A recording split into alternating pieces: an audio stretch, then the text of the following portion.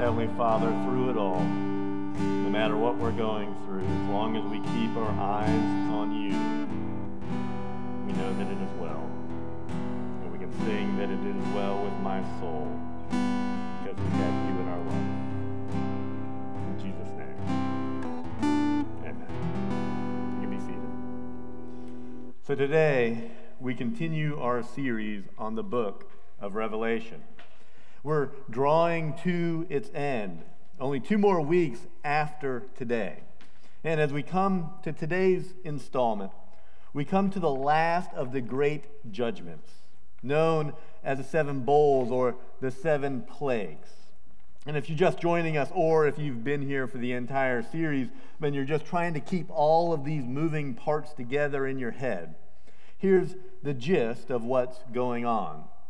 John has received a series of visions that he was told to write down for the church of his day, and also because much of what's revealed is about what's going to take place at the end of time for the church throughout time, including the church of today.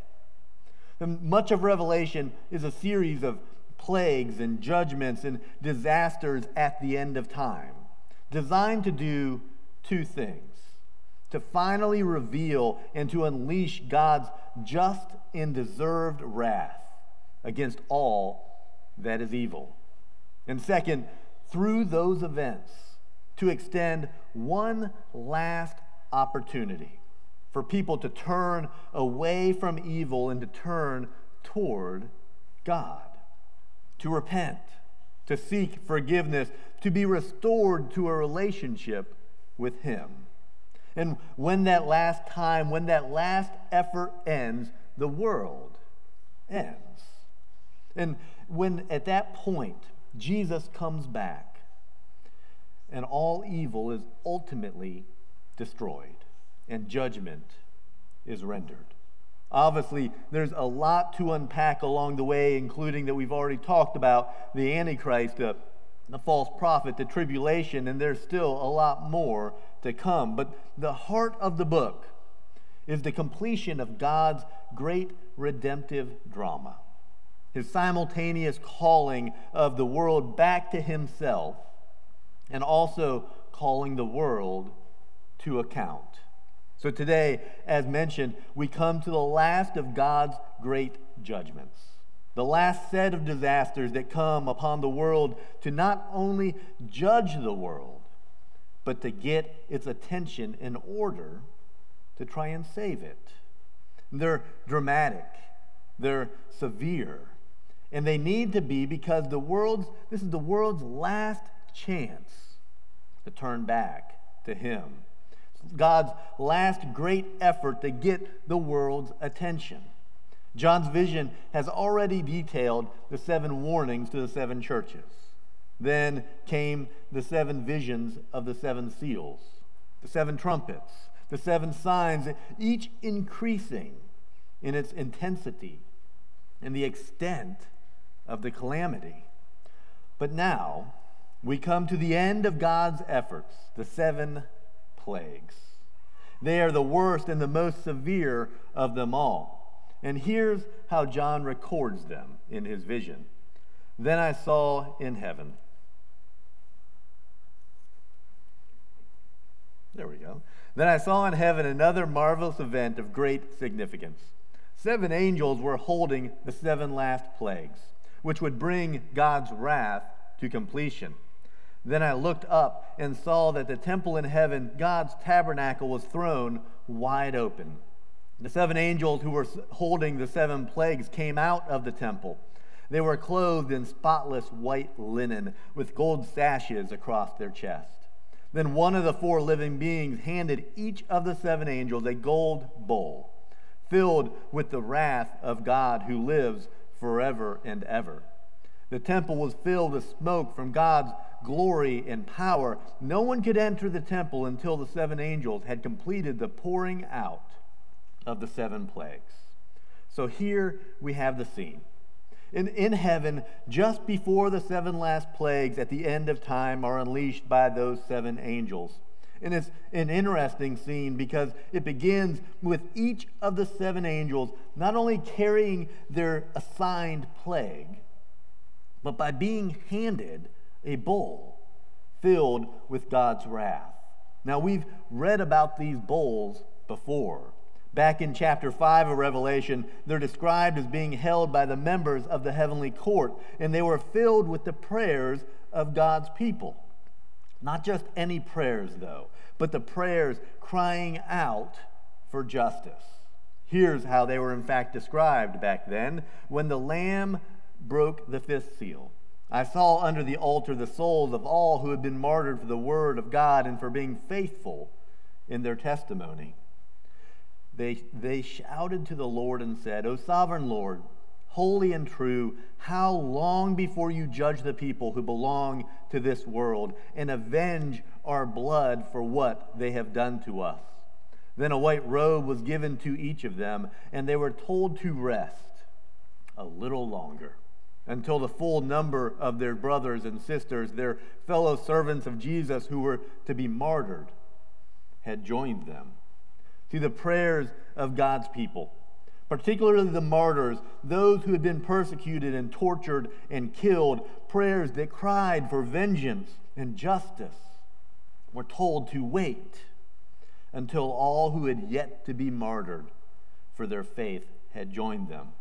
Now, in Revelation, that time in John's vision of the future has come to place.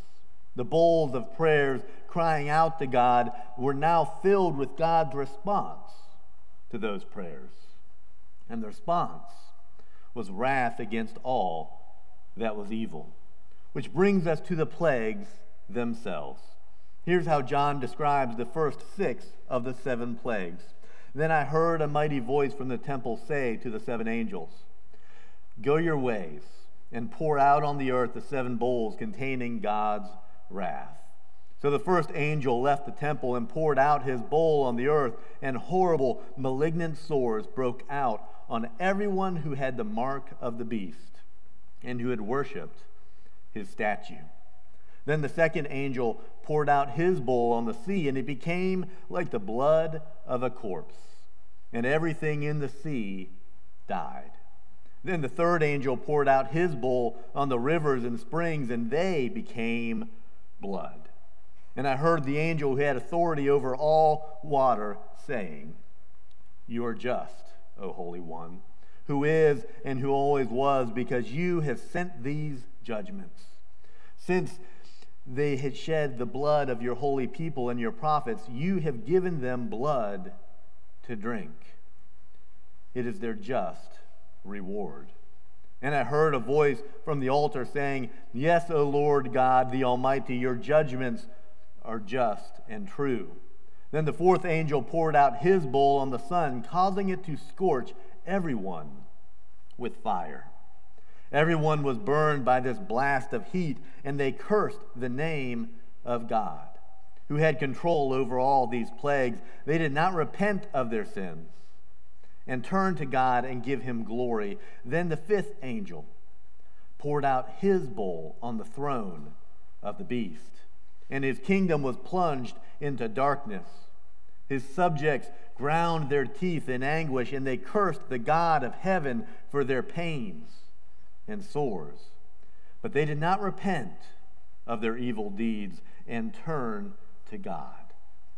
Then the sixth angel poured out his bowl on the great Euphrates River, and it dried up so that the kings from the east could march their armies toward the west without hindrance. There are three things to take note of in what we just read. Number one, as the last of the plagues, these are the most intense. The seven seals, if you remember, affected a fourth of the earth and its inhabitants. The seven trumpets affected a third of the earth and its inhabitants. But here, these plagues, the effect is worldwide for each of them. And second, it is made clear that the angelic announcements that was happening was just. All of the judgments were just and true. The punishment fit the crime. And that's an important point because we tend to think that any judgment from God is somehow unjust. That we think that God is all love and there's nothing ever any judgment there. But that is bad for God to react in any way that's wrathful, punishing, judging, or condemning. No matter what you've heard, judgment is always his last resort. But there comes a time when God determines that there is no other recourse but divine judgment. In fact, to not respond with wrath would have him cease to be a just God that he is. It reminds me of something I read once from a Yale theologian, Miroslav Volf. He was born in Croatia, which shares a similar story to what's going on in the world right now with Ukraine. Croatia was breaking away from Yugoslavia to try and gain their independence, and he lived through the nightmare of ethnic strife in the former Yugoslavia, a time that included the destruction of churches, the raping of women, the murdering of innocent people. And he once thought that wrath and the anger were beneath God. But he said he came to realize his view of God had been wrong. Let me actually read you his words. I used to think that the wrath of God was unworthy of God. I mean, isn't God love? Shouldn't divine love be beyond wrath? God is love, and God loves every person and every creature. That's exactly why God is wrathful against some of them. My last resistance to the idea of God's wrath was a casualty of the war in my former Yugoslavia, the region from which I came. According to some estimates, 200,000 people were killed and over 3 million were displaced. My villages and cities were destroyed. My people shelled day in and day out, some of them brutalized beyond imagination. And I could not imagine God not being angry. Or think of Rwanda in the last decade of past century, where 800,000 people were hacked to death in 100 days. How did God react to the carnage? By doting on the perpetrators in a grandfatherly fashion? By refusing to condemn the bloodbath, but instead affirming the perpetrator's basic goodness? Wasn't God fiercely angry with them? Though I used to complain about the indecency of the idea of God's wrath, I came to think that I would have to rebel against a God who wasn't wrathful at the sight of the world's evil. God isn't wrathful in spite of being love. God is wrathful because God is love. You see, that's what happens. Not only throughout history, but ultimately, finally, definitively at the end of time, which is why these final plagues were the most intense, but also just. And then finally, did you notice what came up time and time again? They were consistently met with a lack of repentance. Let me read it again. It says, they did not repent of their sins to turn to God and to give him glory. And then again, they cursed the God of heaven for their pains and sores, but they did not repent of their evil deeds and turn to God. It's unthinkable, isn't it?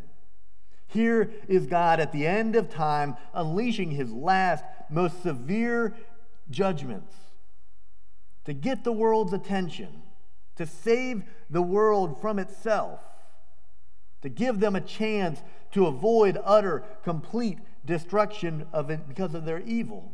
And the people still wouldn't repent. They wouldn't change. They just cursed God for doing it. Which goes to show that whether God acts with mercy or with justice, some simply refuse to believe. But they could have. And it was God's desire that they would repent and return to him. Now, before we get to the seventh and final plague, John's vision takes him to another response of these final plagues, or at least to the first 6 of them. Specifically, the response of Satan, the Antichrist, and the false prophet, the so-called unholy trinity that will be dominating the world at the end of time. And here's what John saw. And I saw 3 evil spirits that looked like frogs leap from the mouth of the dragon, the beast, and the false prophet. And they are demonic spirits who work miracles and go out to all the rulers of the world to gather them for battle against the Lord on that great judgment day of the God Almighty. And the demonic spirits gathered all the rulers and their armies to a place with the Hebrew name Armageddon. The essence of what we just read is the response to the final round of plagues was the unleashing of demonic spirits turned loose by Satan and the Antichrist and the false prophet to engage in one last propaganda campaign, to deceive the rulers of the world and to convince them that the world to accept and to support the cause of evil. And then to gather them together, to marshal their forces, and then attempt to fight one final battle against God. And the place they were to gather to take that last stand was called Armageddon, which literally means the mountain of Megiddo. Now, there is a place in Israel known as Megiddo, and it has been the site of many significant battles throughout history. But Armageddon, the mountain of Megiddo, is no mountain at all. It's not a geographical place we're talking about here, but a symbolic reference to the final overthrow of evil by God, a final conflict. But before we move on, it's interesting that into that scene, Jesus interjects this into John's vision. Look, if you notice, it's in red. This is Jesus speaking to us. Look, I will come as unexpectedly as a thief. Blessed are those who are watching for me, who keep their clothing ready so that they will not have to walk around naked and ashamed. In the midst of the final plagues, in the midst of the final battle, what the people of God should be looking for, preparing for, is the coming of Jesus. The end times begin when Jesus completed his first coming following his death, resurrection, and ascension. We are to be prepared for the second coming of Jesus at any moment. Jesus reminds John in his vision to be ready, to not be taken by surprise. This isn't about clothing. The idea is that we should live our lives in such a way that no matter when all of these end time events happen, no matter when Jesus returns, we will be living in such a way that we'll be ready. We will be spiritually clothed. We won't be caught spiritually naked. And if you're like me, you may be wondering why in the midst of so many clear and horrific signs and events of the end of time, why are we constantly or continually told that we're going to be surprised by the second coming of Jesus? I mean, you see all of these signs, one would think you wouldn't be surprised, that you'd be ready for it. So why do they say to keep being ready? How can we not know that we are in the end of times? But then it came to me in a way that was kind of sobering to think about. It will be a surprise, it will be a shock to many, if not most of the world, because we've become so numb to the ways of the world, so immersed in its evil, so accustomed to its ways, so reflective of its morals that we won't even realize that it's the end of times. Our consciences will be so deadened, so compromised, that we really won't realize the times in which we live. So let me ask this question. If Jesus returned today, would you be shocked? Would you be ready? Most of the world won't be ready and will be shocked. But it's because the signs and events haven't happened, or because we are so in the world and of the world that we can't see the world for what it is and where it is. Which brings us to the seventh and final plague. Then the seventh angel poured out his bowl into the air, and a mighty shout came from the throne of the temple, saying, "It is finished." Then the thunder crashed and rolled, and lightning flashed, and a great earthquake struck, the worst since people had been placed on the earth. The great city of Babylon was split into 3 sections, and the cities of many nations fell into heaps of rubble. So God remembered all of Babylon's sins, and he made her drink the cup that was filled with the wine of his fierce wrath. And every island disappeared, and all the mountains were leveled. There was terrible hailstorm, and hailstones weighing as much as 75 pounds fell from the sky onto the people below. They cursed God because of the terrible plague of the hailstorm. There is the final plague. Not just an earthquake, bad as that was, but great hailstones. But why does John bring up Babylon here? Why is an ancient city which no longer exists being brought up as being destroyed at the end of time? Why is naming it so decisive to what God is trying to do here? Why is the seventh and final plague the ultimate destruction of Babylon? Because Babylon is more than just Babylon.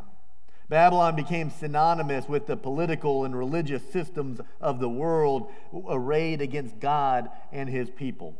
It's symbolic of those nations and powers and leaders and people who go to war against God and God's people, which will help make sense of where John's vision takes him and us next.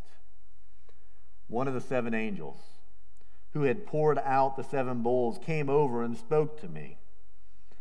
"Come with me," he said, "and I will show you the judgment that's going to come on the great prostitute who rules over many waters. The kings of the world have committed adultery with her, and the people who belong to this world have been made drunk by the wine of her immorality." So the angel took me in the spirit into the wilderness. There I saw a woman sitting on a scarlet beast that had 7 heads and 10 horns, and blasphemies against God were written all over it.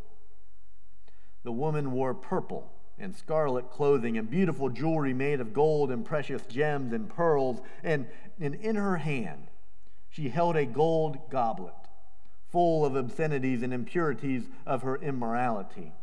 A mysterious name was written on her forehead: Babylon the Great, mother of all prostitutes and obscenities in the world. I could see that she was drunk with the blood of God's holy people who were witnesses for Jesus. I stared at her in complete amazement. Here we have John experiencing in his vision the symbolic image of the state of the world. The woman reflecting Babylon with the character of a brazen prostitute trying to seduce the world. She's presented as being alluring, dressed in purple and wearing expensive jewelry, but in truth, she's revolting, drinking sewage from a cup and drunk on human blood. She's riding the dragon of 7 heads that has 7 heads and 10 horns, which are identified earlier in John's vision as the Antichrist. The idea is to reveal her for who and what she really is. Also to present her in contrast to the other woman mentioned in Revelation, which we talked about weeks ago.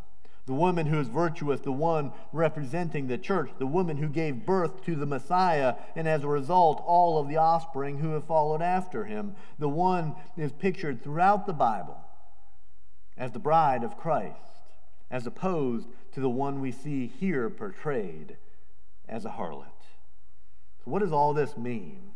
The angel explains it to John. Let's keep reading and see what he says. "Why are you so amazed?" the angel asked. "I will tell you the mystery of this woman and of the beast with 7 heads and 10 horns on which she sits. The beast you saw was once alive, but isn't now, and yet he will soon come up out of the bottomless pit and go to eternal destruction. The people who belong to this world, whose names were not written in the book of life before the world was made, will be amazed at the reappearance of this beast who had died. This calls for a mind with understanding. The 7 heads of the beast represent the 7 hills where the woman rules. They also represent 7 kings. 5 kings have already fallen, the 6th now reigns, and the 7th is yet to come. But his reign will be brief. The scarlet beast that was but is no longer is the 8th king. He is like the other 7, and he too is headed for destruction. The 10 horns of the beast are 10 kings who have not yet risen to power. They will be appointed to their kingdoms for one brief moment to reign with the beast. They will all agree to give him their power and authority. Together they will go to war against the Lamb, but the Lamb will defeat them because he is Lord of all lords and King of all kings, and his called and chosen and faithful ones will be with him. Then the angel said to me, the waters where the prostitute is ruling represent masses of people of every nation and language. The scarlet beast and his 10 horns all hate the prostitute. They will strip her naked, eat her flesh, and burn her remains with fire.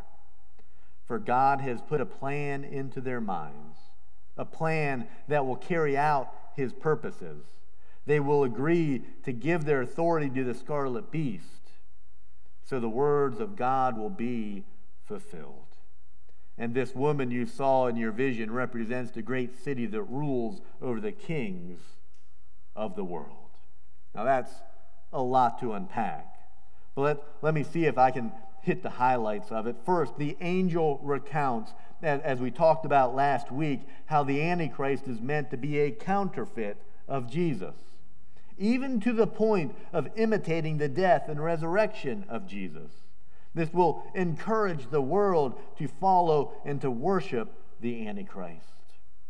The world has been dominated by Babylons and Romes throughout history. It's also not about looking for a city that's been built on 7 hills, of which, ironically, there are many. Seattle, Washington was a city built on 7 hills. Albany, New York, Cincinnati, San Francisco, Tallahassee, and maybe the most suspicious of them all, Kernersville, North Carolina. See, it's actually true. The point is to see Babylon and then Rome as prototypes of the world order to come. Every age has its centers of materialism, power, immorality, and corruption that draw people away from God and threaten his people. All of them building towards a final manifestation at the end of time led by the Antichrist. The 10 kings will arise at the end of time to serve the beast and to exert the rule of the beast throughout the entire world. Satan has no love for anyone or anything on this earth, including those who follow him. His only desire is to see as many people separated from God as possible. He will gladly sacrifice Babylon, the rulers of the world, the empires of the world, the people of the world, in his fight against God. And that's how this section of Revelation ends, with the utter fall of Babylon. And John writes and says, "After all this, I saw another angel come down from heaven with great authority, and the earth grew bright with his splendor. He gave a mighty shout, 'Babylon is fallen. That great city is fallen.'" The idea of Babylon as a symbol of the world's collective community and power and politics and government aligned against God. Then following the declaration of that fall comes the warning not to be seduced by what the Babylons of the world have to offer. And that will be the great temptation, to align yourself with what brings luxury, with what brings pleasure, what brings materialistic gain, to commit adultery with her as if a prostitute. See, here's a taste of how it's described in John's vision. "For all the nations have fallen because of the wine of her passionate immorality. The kings of the world have committed adultery with her." And then, directly addressing Babylon, it's herself, John says this, "You deceive the nations with your sorceries. In your streets flowed the blood of the prophets of God's holy people, and the blood of the people slaughtered all over the world." Which makes the call on God's people clear. And John records his vision. The angel says, "Then I heard another voice calling from heaven, 'Come away from her, my people.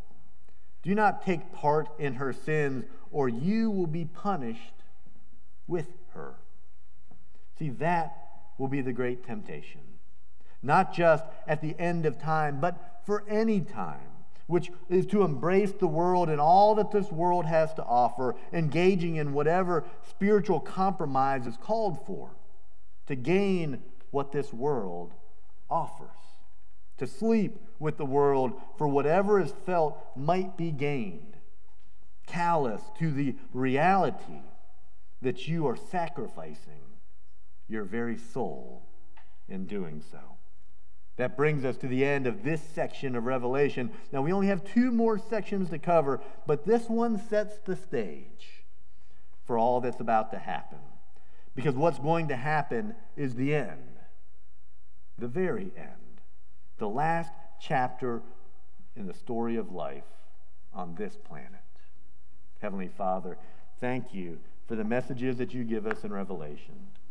Thank you for the ability that we have to study them, to realize that they're not hidden messages, that they're not secret messages, that you tell us to study them and to learn from them. Help us to not be taken in by the world and what this world has to offer. Help us to submit everything we have to you, so that when the end comes, we will be ready for it. We will be ready when you come, and we will be a shining light to those around us. In Jesus' name, amen.